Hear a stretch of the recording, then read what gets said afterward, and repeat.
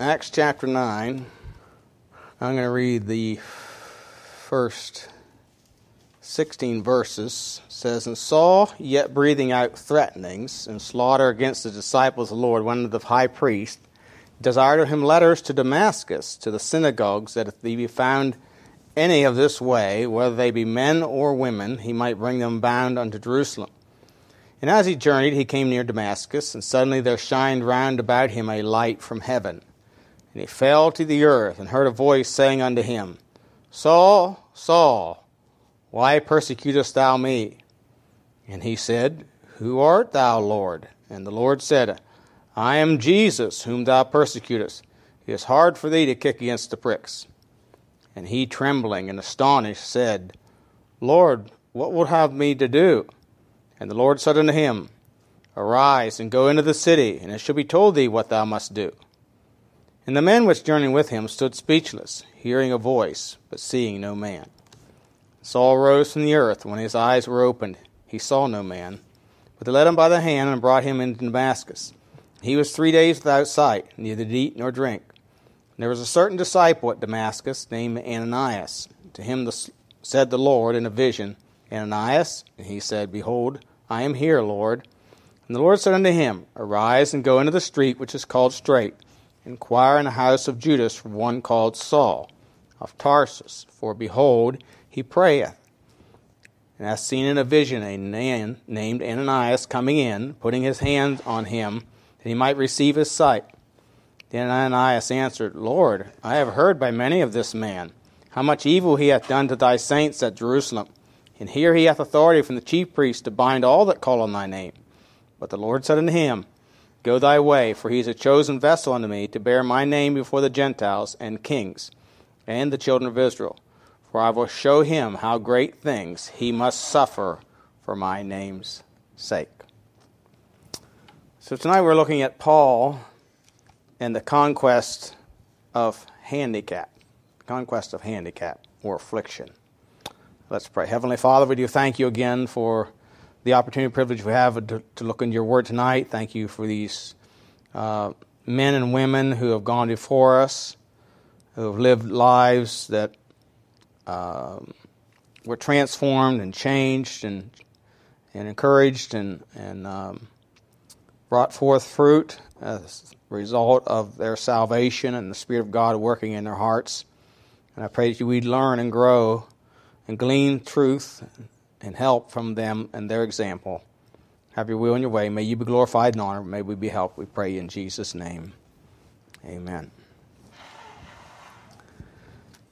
Paul, or as we know him in the beginning as Saul of Tarsus, I'm not sure why they changed his name or called him Paul afterward. There's really no, as far as I know, there's no explanation ever really given about that. Anyway, well, probably some theologian could tell you, his idea of what that is. But anyway, Saul was a man with great expectations in life. The Jews had great expectations of him. It was believed he was a member of the Sanhedrin at a very young age. He had, of course, been taught by the leading doctor of the law in Jerusalem, Gamaliel. Acts chapter 5 tells us that.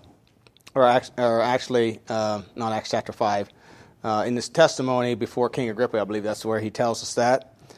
But anyway, but his life, of course, he was so zealous of the law and of the law of Moses and the Jewish religion, Judaism, that he was so zealous and so animated and so vehement about it that he persecuted Christians or anyone who opposed it.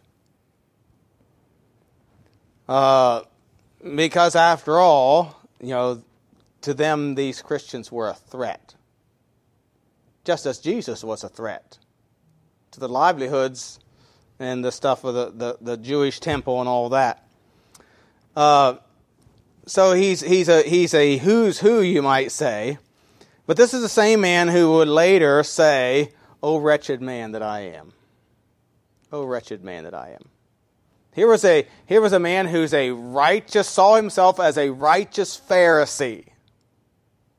who later will say, O wretched man that I am. Who shall deliver me from the body of this death?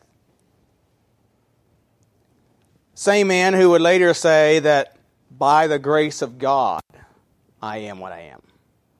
By the grace of God. That he was simply a chief of sinners. He didn't glory in the greatness of his past sins. He said he was the chief of sinners. Who understood that he was perfect he came to understand that he was perfect in his position in Christ. Yet, he didn't see himself as perfect in his condition. He said, I've not yet apprehended that for which I am apprehended, but I press toward the mark for the prize of the high calling of God in Christ Jesus. So he understood that I am secure in my position in Christ. I'm saved. I'm sanctified by God. I have a perfect salvation. I'm going to be with the Lord when I die, but I'm not perfect in my walk with the Lord. There's some things that I like to see improved in my life. And so let's look a little bit at this man and how he came to overcome his affliction. In Acts chapter 9, we see, of course, Saul in his condition. He was a sinner. He was an intellectual. It's believed that he spoke as many as possibly 6 languages. He was a very learned man. He quoted the poets. In Acts chapter 17, when he was at Athens, he quoted a poet of theirs. So he was a man that was well-read, well-learned, well-educated. Of course, he was taught by Gamaliel, a scholar of high repute, and he was in his own right. And so he was a very intellectual person, but intellectualism isn't enough. Somebody said, I think it was John R. Rice said, you can educate a person, but you can educate him to make him a smarter crook if he doesn't have a relationship with the Lord. Morally, his moral condition was he was very zealous, of course, of the law. So zealous that he was directed by his own to persecute Christians, which was he was acting on his own conscience. And here's the thing: this gave him high standing among men. He was well looked to because he was very zealous concerning the law. The Jews, they thought highly of Paul. Luke 16:15 says, that which is highly esteemed among men is an abomination unto the Lord. Excuse me. He thought that he was doing God's service. But of course, his morality was not judged by God's standards. It was judged by his own standard. And again, morality is not enough. He was, again, very zealous. He was very religious, intensely religious, proud of his religious pedigree. He tells us in Philippians chapter 3 and verses 4 through 6, he says, though I might also have confidence in the flesh, if any other man thinketh that he hath whereof he might trust in the flesh, I more. Circumcised the 8th day of the stock of Israel, the tribe of Benjamin, a Hebrew of Hebrews, as touching the law a Pharisee, concerning zeal, persecuting the church, touching the righteousness which is in the law, blameless.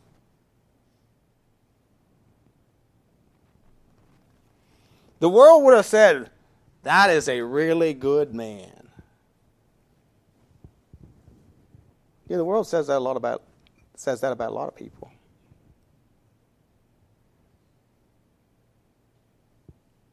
Yeah, there's lots of people in this world that people think are doing really good deeds. I can give you a few names. That's not my purpose tonight. But in the sight of God, they're an abomination. They're abominable.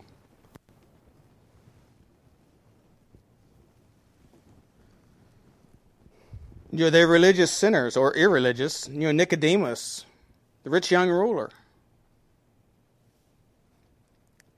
So here's a man who's highly zealous, emotionally driven, and a man who's so emotionally driven, he wants to control what other people believe and how they live. That's really what he's doing. This isn't any different than those today who are trying to force people like us to condone or to endorse their same-sex marriage or their transgender, what do they call it? Transition or whatever they call that. And he's very, very zealous concerning this. If a modern-day psychologist would say he's got ADD, and like a little child, and what he really needed, was to be convinced. His zeal, and by the way, he was angry. Here's breathing out threatenings. Acts chapter 26 and verse 11, he said, I was exceedingly mad against these people, causing them to blaspheme. That means he was like in a rage against them, and would work on them, and cause them to try and get them to blaspheme God. This is who he was. But we see here in Acts chapter 9, he's all of a sudden brought face to face and convinced that what he's doing, his hatred, his madness, his anger, his threatenings, his all this is against God. It's against God. Notice verse 3 again. And as they journeyed, he came near Damascus, and suddenly there shined round about him a light from heaven. He fell to the earth and heard a voice saying unto him, Saul, Saul, why persecutest thou me? And he said, Who art thou, Lord? And the Lord said, I am Jesus, whom thou persecutest. It is hard for thee to kick against the pricks. And he, trembling and astonished, said, Lord, what wilt thou have me to do? The Lord said unto him, Arise and go into the city, and it shall be told thee what thou must do. And so he's brought face to face, and he's convinced or convicted of his error. What I'm doing is wrong. Notice the Lord didn't say that you are persecuting my people. He said, I am Jesus whom thou persecutest.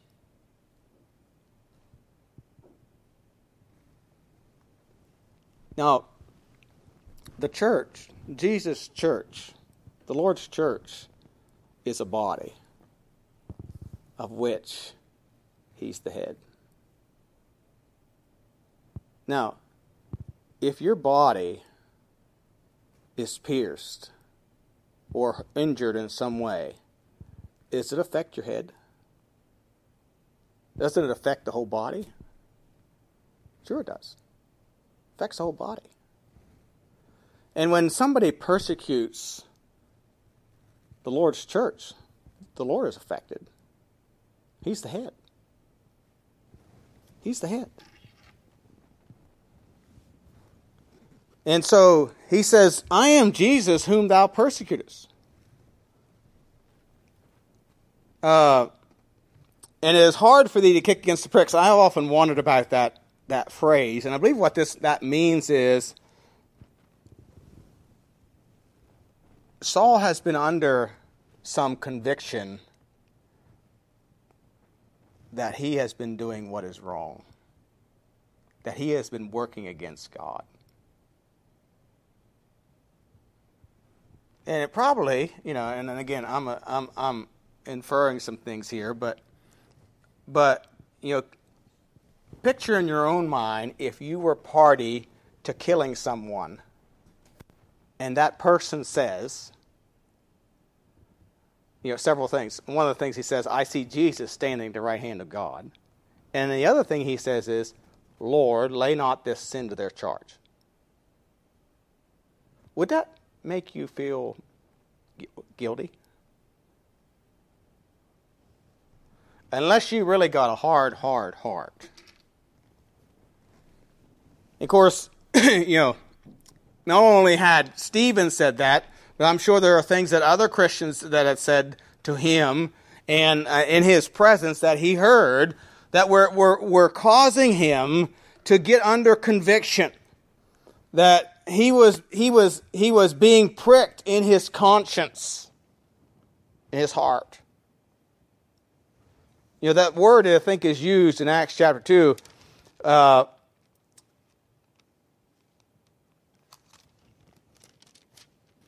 In Acts chapter 2, verse 37, when Peter was speaking on the day of Pentecost, when they heard this, they were pricked in their heart.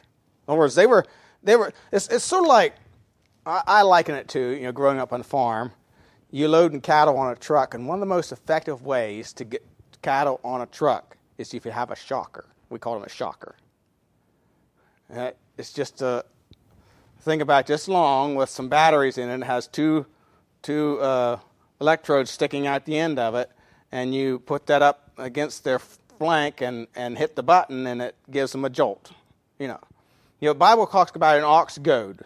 It was a sharp instrument where you goaded the ox, make it move. So you're inflicting some pain to get it to do what you want. That's what the idea of prick is. And it says, after Peter said to them and pointed out to them, you have crucified and slain the Lord, it says they were pricked. They had a guilty conscience. And they were convicted about it.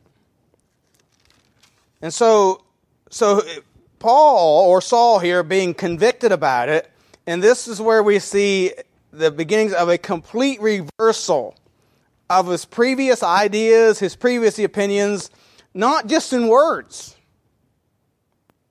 but actions. And that's what conversion is. Conversion means to turn around. Turn around. Change directions. He's no longer the proud, haughty persecutor. He's the lowly penitent. And it had changed just like that. Seeking mercy. He had no alibi. No, but. No excuses. You see, when we get convicted, conviction of the Spirit of God reveals us to ourselves.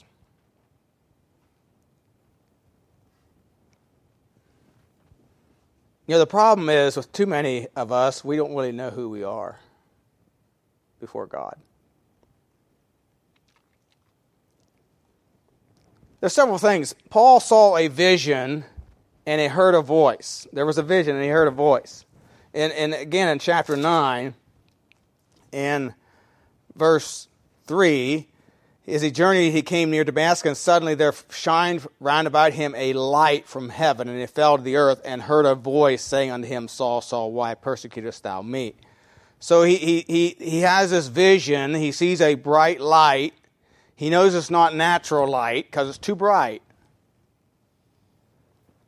And he hears a voice. In chapter 26, he describes this also in verses 13 through 15 of Acts chapter 26 when he's rehearsing his testimony. In verse 13, at midday, O king, I saw on the way a light from heaven above the brightness of the sun. So it wasn't just the sun shining brightly. It was above the brightness of the sun, shining round about me and them that journeyed with me. And when we were all fallen to the earth. So it was a light so bright, it put them to their knees, to the earth.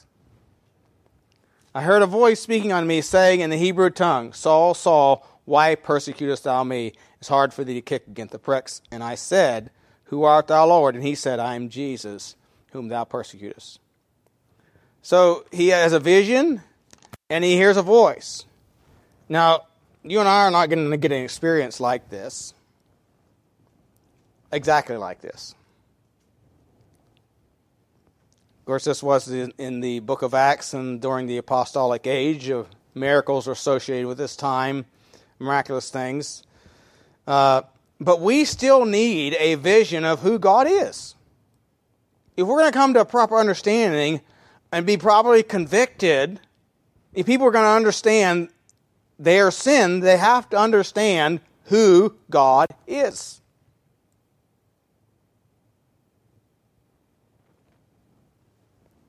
You know, when people say, "Oh, I'm not that bad," when you're making reference in comparison to God, what that is doing is justifying oneself. Because we are all as an unclean thing, Isaiah says. Job said, "I'm a worm and no man." Okay, and God said about Job that he was what? He was upright, perfect, feared God, eschewed evil. I mean, surely Job could have said, "Hey, I'm a pretty good guy." But when he heard God speaking to him, he said, "I am a worm and no man, and I abhor myself."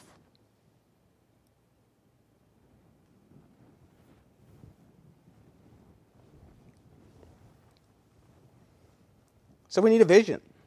We need some understanding of who God is.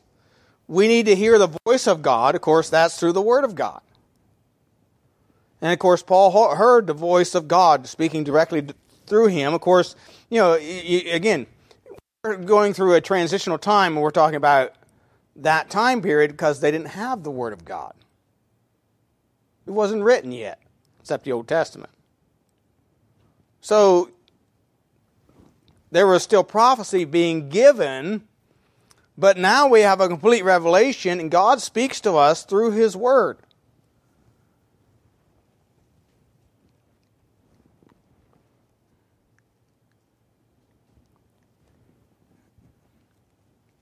So we need the light. Jesus said, "I am the light of the world. He that followeth me shall not walk in darkness, but shall have the light of life." And so, light, the entrance of thy words giveth light, it giveth understanding unto the simple. Psalm 119, verse 130 says. And so we need the entrance of the Word of God in our hearts so that we can understand who God is. So we can see clearly who God is and who we are.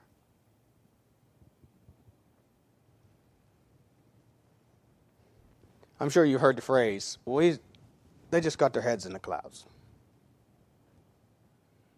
Well, if you're in a cloud, you don't see clearly. Now, I think my house is always pretty clean. But if you go out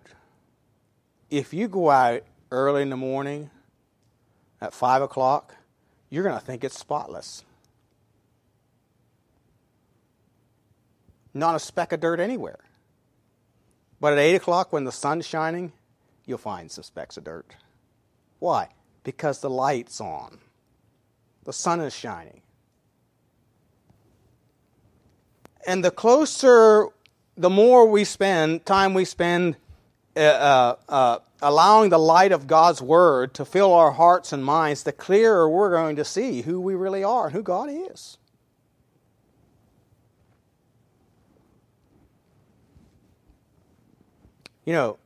My Suburban is always clean at 5 o'clock in the morning. But when I go out later at 7:30, it needs a wash.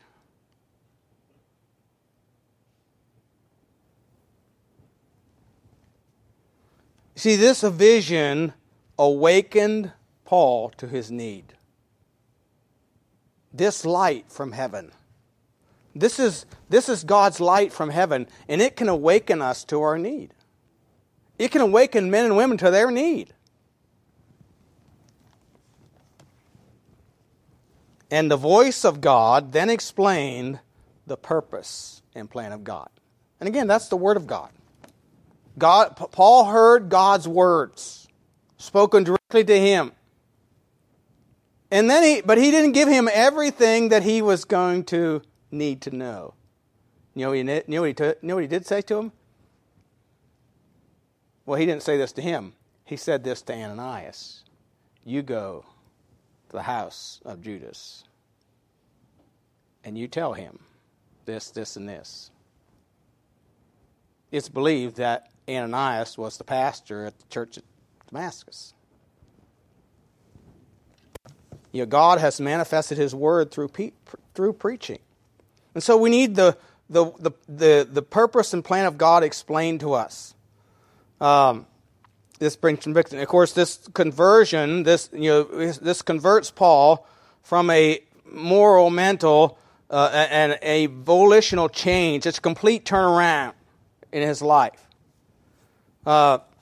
We see this demonstrated in two ways. By what Paul said to the Lord, "What wilt thou have me to do?" He simply asked an honest question, "Lord, what do you want me to do?"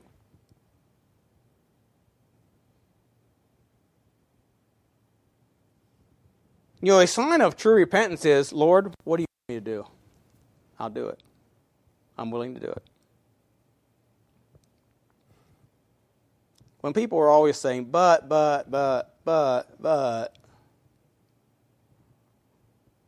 raises a lot of questions in my mind about their spiritual state. Somebody has called that billy goat religion. They're always butting. Yeah. No, Paul said, "What wilt thou have me to do?" And it wasn't an easy task that he was given. But he asked. He was willing. We see that in verse 6. "Lord, what wilt thou have me to do? The Lord said unto him, Arise and go into the city, and it shall be told thee what thou must do." So Ananias is going to tell him. And in verse 17, Ananias went his way and entered the house, and putting his hands on him, verse 17, I think I said 7. Verse 17, "Brother Saul, the Lord, even Jesus, that appeared unto thee in the way as thou camest, hath sent me that thou mightest receive thy sight and be filled with the Holy Ghost. And immediately there fell from his eyes as it had been scales, and he received sight forthwith, and arose and was baptized. And when he had received meat, he was strengthened. Then was Saul certain days with the disciples which were at Damascus." And of course, verses 15 and 16 tells us some of the things he's going to do as well. So he recognized, he recognized Jesus as Lord, as his master, as his new authority. And so there's a change in rule in his life, or there's a new order of his life. And of course, this is what he would tell the Philippians in Philippians chapter 3, when he gave his pedigree about his greatness as a Jew.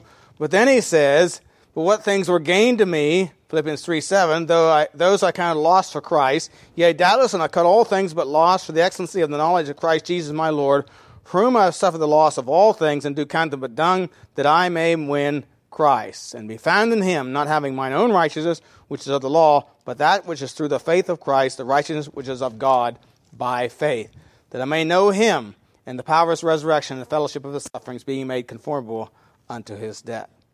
So he has a new authority. See, before, he was with the Sanhedrin. He did their bidding. They gave him authority. He had legal rights to arrest the Christians at Damascus. He had authority. He had power. He had power to try and force people to change their beliefs. But now he's got a new authority that he has submitted himself to.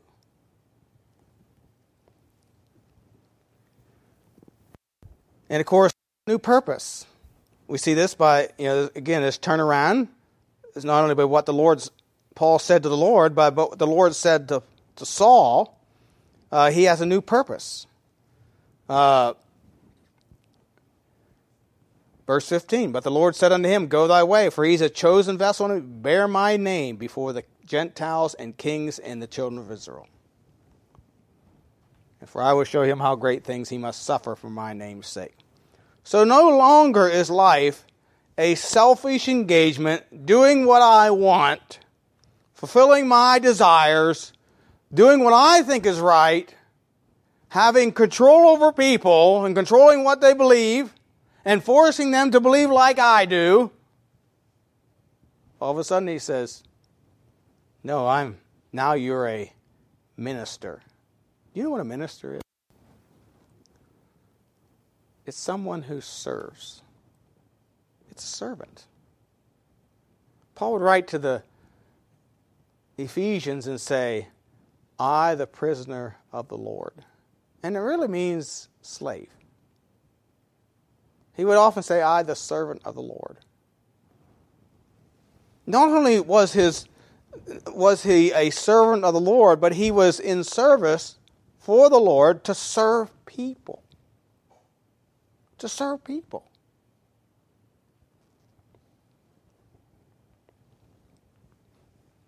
So what you really see, this change in his life, is a sacrifice of himself of service to God and man.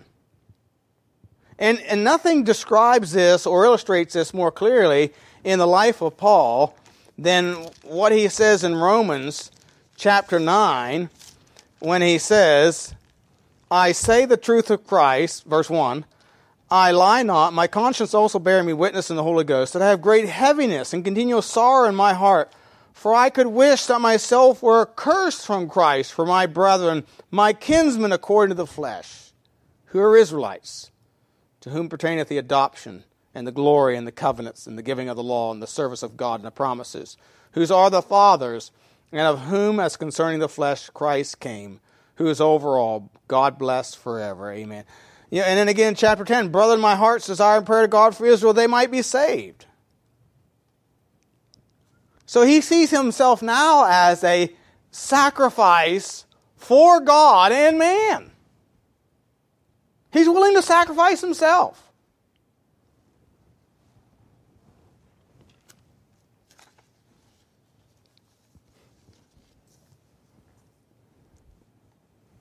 This is a completed picture of a true conversion.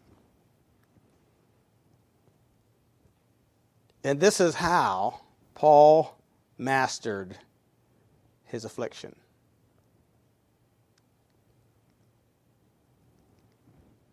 You know, Paul's handicap, or his affliction, was not moral. It was not a natural weakness. It was a messenger of Satan. How did he conquer it? How did he overcome it? Well, like all of us would have, he asked to have it removed. And God did answer. But he said, no. Not going to remove it. 2 Corinthians, we'll see that. Go to 2 Corinthians chapter 12.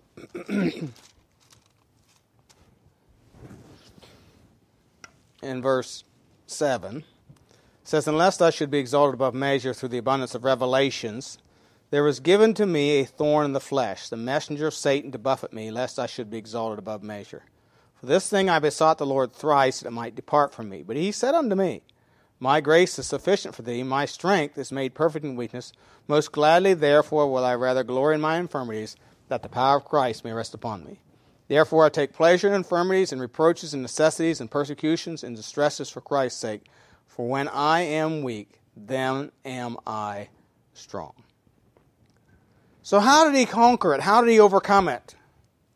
It never left. It was with him the rest of his life. So here's the man who persecuted people. He has this spectacular vision. Here's this voice from heaven. He's converted. He takes the gospel to the ends of the earth, to unknown places, to the Gentiles. He's so burdened for the Jews that he's willing to risk his life to go back to Jerusalem, knowing they want to kill him. He's willing to be a sacrifice.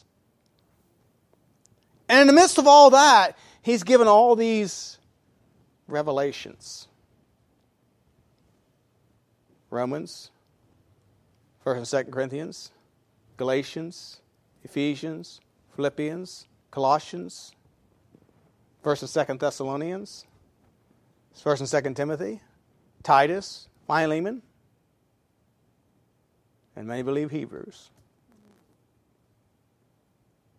He wrote more of the New Testament than any other of us. Except there may be more words to John's writing, I'm not sure. John wrote, of course, the Gospel of John, 1st, 2nd, 3rd John, and the book of Revelation, which is 22 chapters.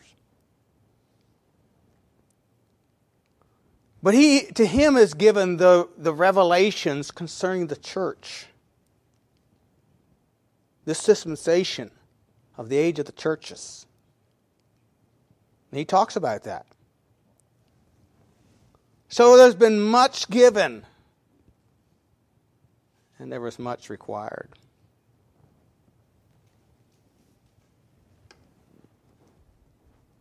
Now, we don't know for sure, but there's some indications in the Scriptures that his appearance was terrible.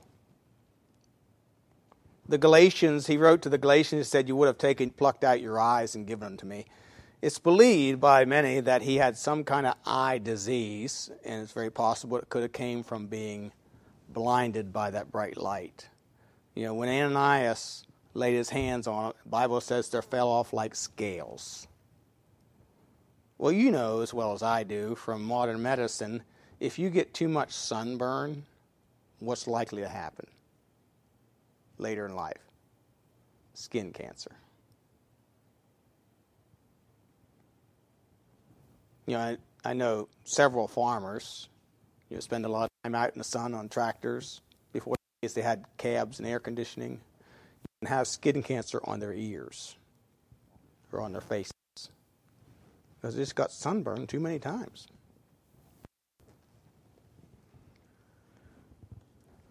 So, but anyway, he says, lest I should be exalted. You know what concerned Paul? What concerned Paul was, people will lift me up higher than they should. He was concerned about that. Lest I be exalted above measure.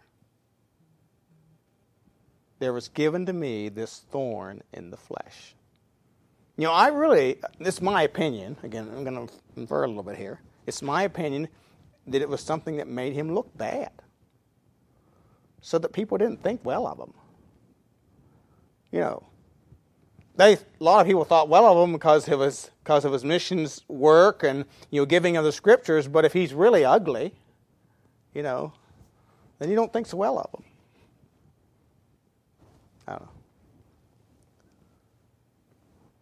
know. Moses, lest the children of Israel worship Moses, the Lord buried him. Because they'd have made an idol out of his burial ground.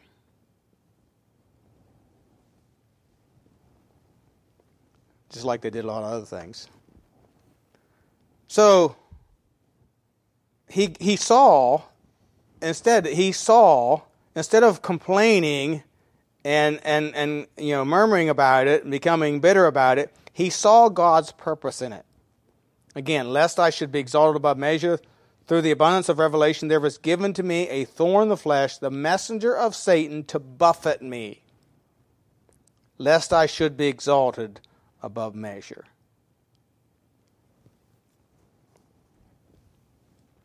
When we have an affliction, we need to give thought and prayerful consideration to its purpose. Where did it come from? What's it for? Now, this affliction is very plain, has a purpose. We don't always know why we have afflictions. We know they are a part of sin and this cursed earth, the curse of sin. But they do remind us that we are under the curse of sin. And they ought to remind us that all of this is because of man's rebellion against God. And it ought to remind us that we are sinners. That we don't measure up to God. That we shouldn't exalt ourselves above what we ought.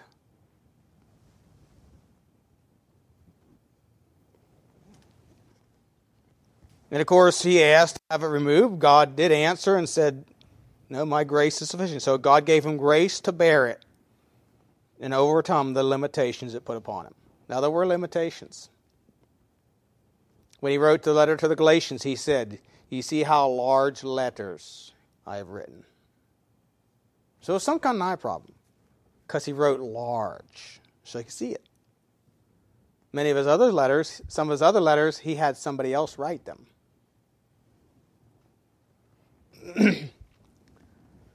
But we see also that Paul's weakness gave evidence to God's strength. The natural thing that you and I would think, or that humanity would think, is, why does he continue on? Why don't he just quit and take it easy the rest of his life and take care of himself? He'd have good reason to. Why does he continue to try and write? And take care of, and look after all those churches that he started as an apostle.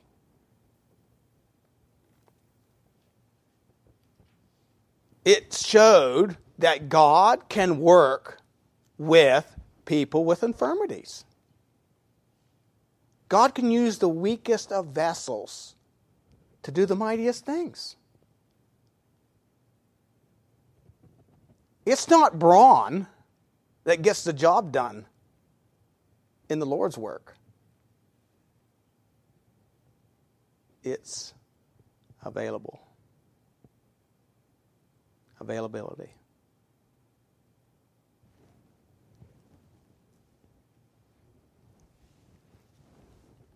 I remember I was at Bible college, doctrine teacher telling a story about when he was younger. He was a deacon in church for many years, and they had this missionary come through, and he said he was the frailest guy I'd about ever seen in my life, and he's going to Africa. And he said, I thought to myself, he'll never make it. Because physically, he don't look like he could do the job. But he said he went to Africa, did a great job. He said, just reminded me it's not by might. It's not by power. But my spirit said, it's not brawn. David wasn't the greatest looking, most powerful looking guy on the battlefield the day that he killed Goliath. But all he needed was a smooth stone and a sling. God. That's all he needed. You see, somebody said this, quote, it is in the forge of infirmity that strength is wrought to perfection, unquote. Of course, he's energized by the power of God. Verse 9 says, 2 Corinthians 12:9, he said unto me, my grace is sufficient for thee, for my strength is made perfect in weakness. Most gladly, therefore, will rather glory in my infirmities, that the power of Christ may rest upon me.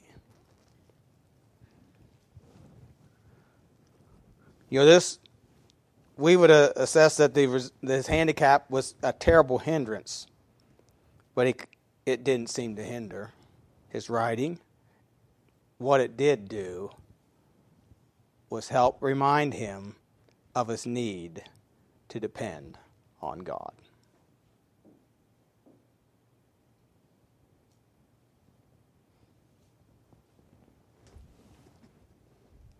This affliction saved him from the danger from which it was given, being exalted above measure.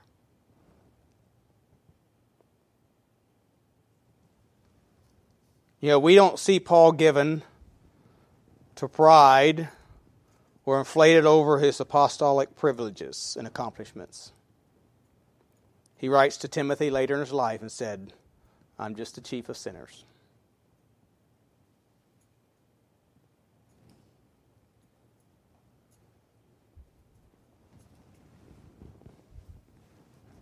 You see,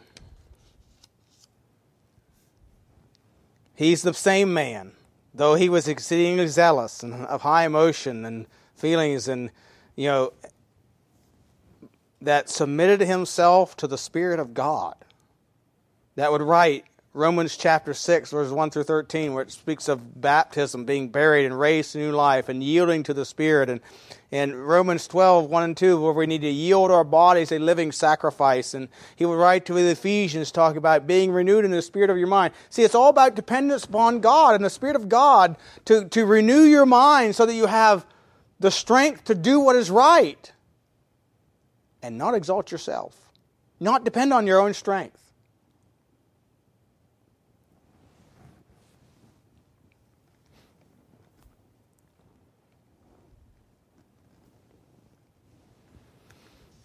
So how do you conquer? How do you conquer your handicaps or your afflictions? Yield them to God. Yield them to God. Depend on God. Not rely on your own strength. That was Paul's secret. That was Paul's secret. Though he was a man, prior to his conversion, that prided himself in his own accomplishments, after his conversion, he put his dependence on God and trusted Him.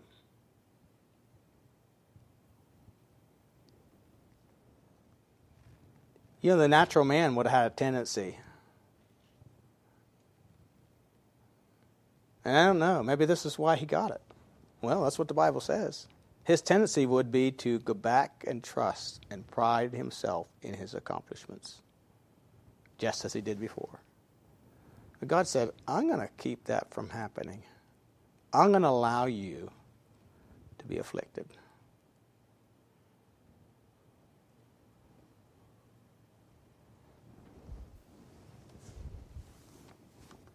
James tells us to count it all joy when fall into diverse temptation. Why? Knowing that the trial of your faith worketh patience. We let patience have her perfect work. We may be perfect and entire, wanting or lacking nothing. So how do you view afflictions?